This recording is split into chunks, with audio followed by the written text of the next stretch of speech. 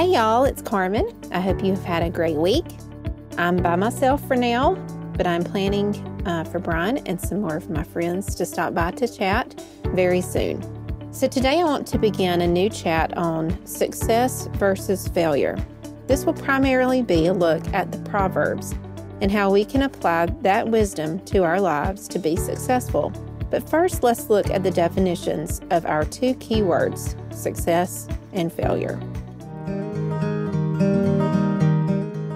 According to Merriam-Webster, success is defined as a favorable or desired outcome. Failure is defined as a state of inability to perform a normal function. How would you define success? How would you define failure? Do you measure your success against the ruler of your closest friends, quote, success? Do you declare you have failed because you have not accomplished the same exact things a coworker has? Be careful. These two states of being can only be declared over us by the one who created us and has called us according to his purpose. So the bigger question is not how do I define success or failure, but how does God define it? For me, for you. The book of the Bible, Proverbs, lends us with countless nuggets of wisdom that we can take, chew on, and swallow, or we can refuse it and remain hungry for the abundant life God has planned for us. Let's dive right in. Over the course of the next 6 weeks, we will discuss 6 patterns of a successful spiritual life and its failing counterparts. I hope that I can pass along some helpful and practical ways that we can begin being successful today. But before we start, let me give you a strong disclaimer. This will not be a, quote, prosperity Christianity talk. That type of theology is so very contrary to God's Word. The success I am talking about is a thriving, growing, fruitful relationship with God Himself through His Son Jesus and empowered by the work of the Holy Spirit. I may be poor as dirt here on earth and still be a success in my Christian walk. If I have disappointed you, hang tight with me. The success that God offers is so much greater and richer than anything the world can offer. Well, with that being said, let's jump right into the first lifestyle pattern, being teachable versus being a know-it-all. Let's look at Proverbs 1:7. It says, "The fear of the Lord is the beginning of knowledge, but fools despise wisdom and discipline." This verse, in no uncertain terms, tells us that fearing or revering the Lord is the beginning of being teachable. But failure or foolishness begins when we forget what we have learned of God's ways. Back up in verse 5, where it says, "Let the wise listen and add to their learning." This is a spirit, a mindset of being teachable. We don't know it all, and when it comes to God's economy, our knowledge today is only scratching the surface of the well of truth available to us as God's children. So how can we be teachable? Let's look at Proverbs 4:1-9. "Listen, my sons, to a father's instruction. Pay attention and gain understanding. For I give you sound teaching. Do not abandon my directive. When I was a son to my father, tender and the only child of my mother, he taught me and said, 'Let your heart lay hold of my words. Keep my commands and you will live.' Get wisdom. Get understanding. Do not forget my words or turn from them.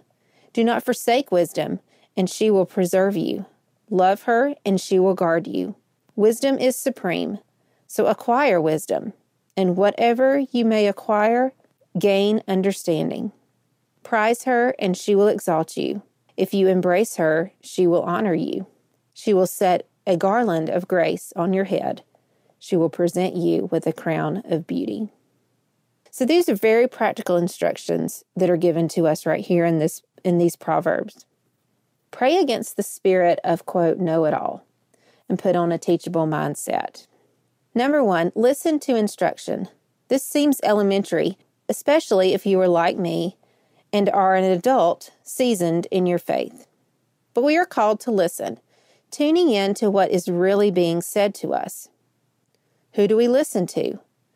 We should be listening to godly, and that's in bold, uppercase, italics, underlined, godly parents, spouses, friends, family, mentors, and ministers. Be careful that you listen to the people who are going to give you God's truth and not just tickle your ears with what you want to hear.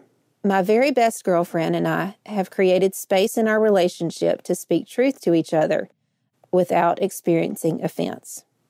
Why? Because we love each other. God has brought us through some rough patches that has deepened our trust of each other, and because we really listen to what the other is saying. Do you have those people in your life? If not, is it because you think you know it all? Number 2, pay attention.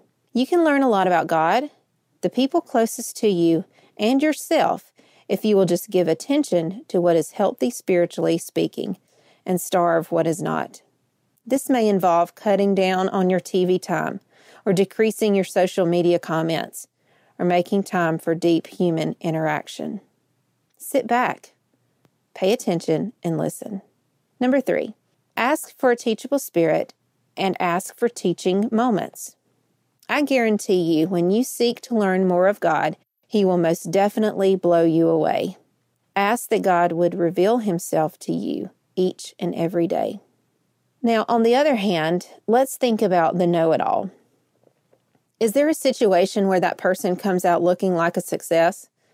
What if the, quote, know-it-all is in the corporate boardroom exerting his, quote, supreme knowledge to the main stakeholder?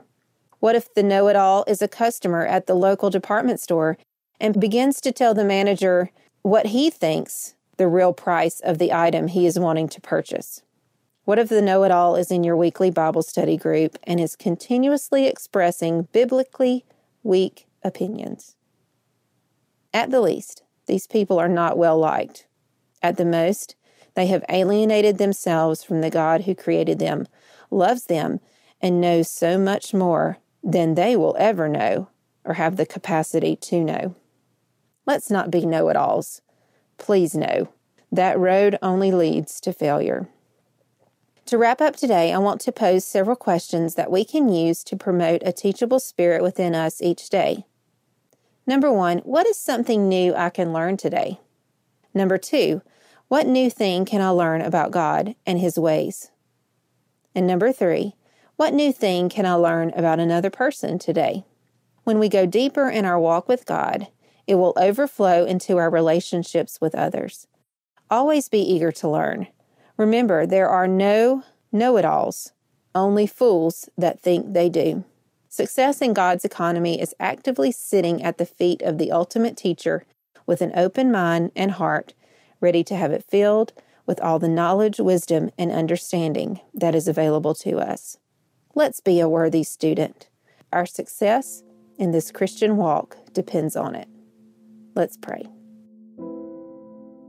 Father God, I thank you for this day. I thank you for these lessons, this practical instruction that we can apply to our lives. God, give us teachable spirits.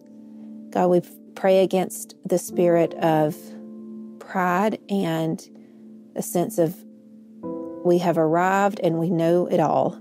Help us to remember that we haven't and that there is so much more that we can learn from you. God, may our teachable spirit rise above anything else that would want to attack that. God, give us more knowledge of you. Give us more wisdom to see situations as you see them, and give us understanding that we can apply to our lives and perhaps help someone along our path today. God, we love you. We thank you for Jesus, and we pray in His name. Amen. All right. Hey, let's go give this world something to talk about this week. Let's be humble, teachable, and attentive. I don't think we will regret it. Meet me back here next week as we look at the second lifestyle pattern of a successful Christian, being responsible versus blaming others. Yikes. This will be a real soul-searching topic. Thank you for joining me.